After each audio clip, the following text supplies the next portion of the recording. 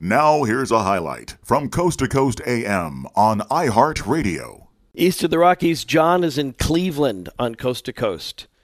John?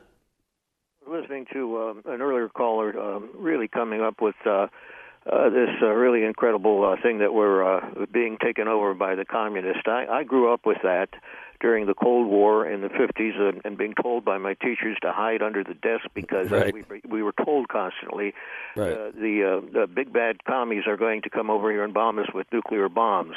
And they knew that wouldn't in any way save us if that was the case, but they knew that if they imprinted this hate and fear Russia attitude in little impressionable minds, it could be tapped at any time later to be used to propagandize us into the Korean War, the Vietnam War, in the name of anti-communism and anti-Sovietism. And I think this caller earlier represented the most extreme version of that, the John Birch Society, as you mentioned, and that was I think a trick that the propagandists in the United States, the CIA and the media and all of our institutions would offer as an alternative. In other words, an even more extreme and really, in my opinion, nutty version of this rabid anti-communism, and those were the only two versions you could have. And the supposedly alternative version was an even more extreme one, where you called the President of the United States a conscious member of the international communist conspiracy, as the Birch Society did. Right. And it was only at the point where he began to, or rather the Birch Society began to red bait the red baiters and the Pentagon, that they said, please, we can't allow you to do that, and they slapped him down.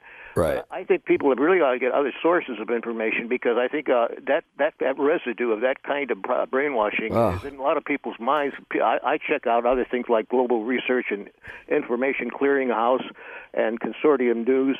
These have, I think, a good antidote to, I think, clearing out those poisonous plague, cancerous plague in people's minds, because it's been used to justify the killing and bombing, carpet bombing of millions of people in the name of that early brainwashing and continuing brainwashing, which I think now continues under this Kremlin baiting, Putin bashing. If you question any of these foreign policy repetitions of these imperialist interventions around the world, all they have to do is tap into that and say, you're a Putin puppet. You're a Moscow agent. They're doing it to a brave person like Tulsi Gabbard, the major from the military, who's trying to oppose these things, and who was actually trying to tell us that we, in the name of fighting not communism at this point, but in fighting terrorism, we're supporting the very terrorists we pretend, or the Pentagon pretends, and the CIA pretends to be fighting. And let's put a pause on there for a second, because I really liked your use of the word residue, which I thought that's a really interesting way of looking at that, because I think we have that, and I think we have residue on top of residue, that certain things get floated, they get a little bit of traction, and then they sort of die in yellow, and then another veneer comes over that, but the other one isn't fully erased, and we just have these residues that pile up on each other.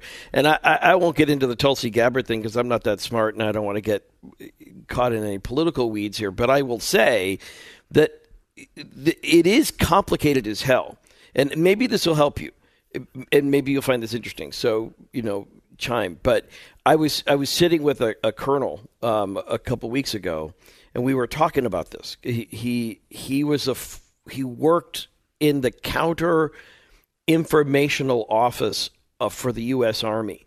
And what they have found was, and this is part of what he was telling me, is that there is no central truth anymore.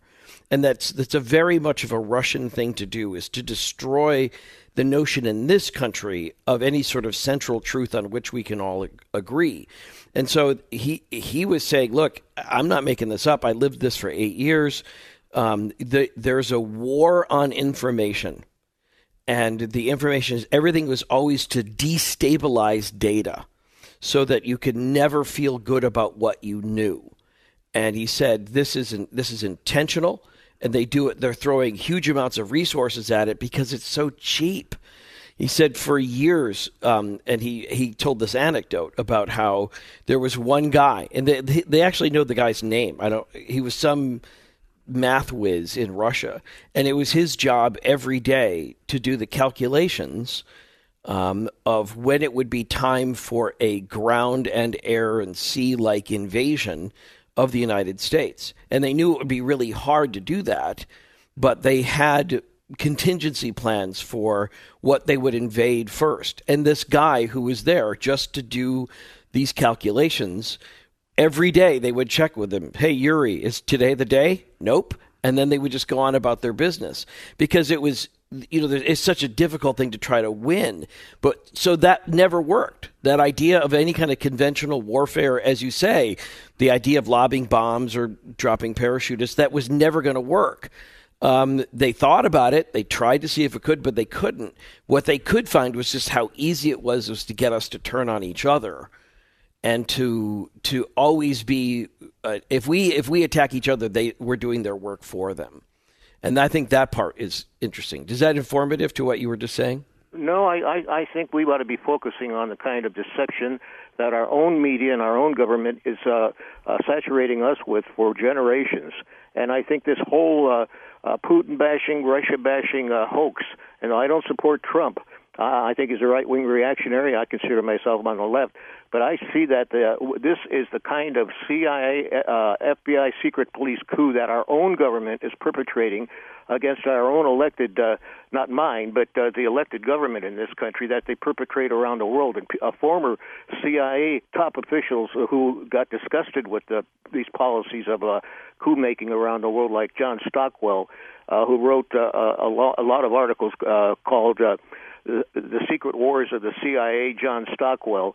You'll find out some of the hair-raising overthrows and subversions and installation of death squad dictatorships in the name of anti-communism and in the name of bringing democracy to these countries. That I think we've got to look at our own dirty linen going on right here all the by time. The media. All the time. Well, I wish the media were that organized. So there is no such thing. So if I can, and thank you, John, for your comments, and I just want to get another caller in before we get to the end of the hour. I'm always suspicious when people say the media, because there is no such thing as the media. There has never been a time when, even when we're talking about the news media, where there are more voices represented, and it's never been so fractured. There is no coordination.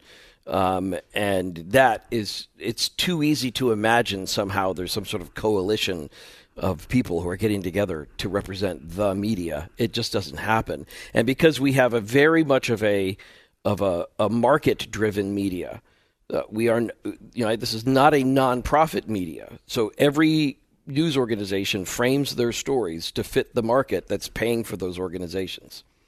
And that has as much to do with what news gets reported as anything else. Listen to more Coast to Coast AM every weeknight at 1 a.m. Eastern and go to coasttocoastam.com for more.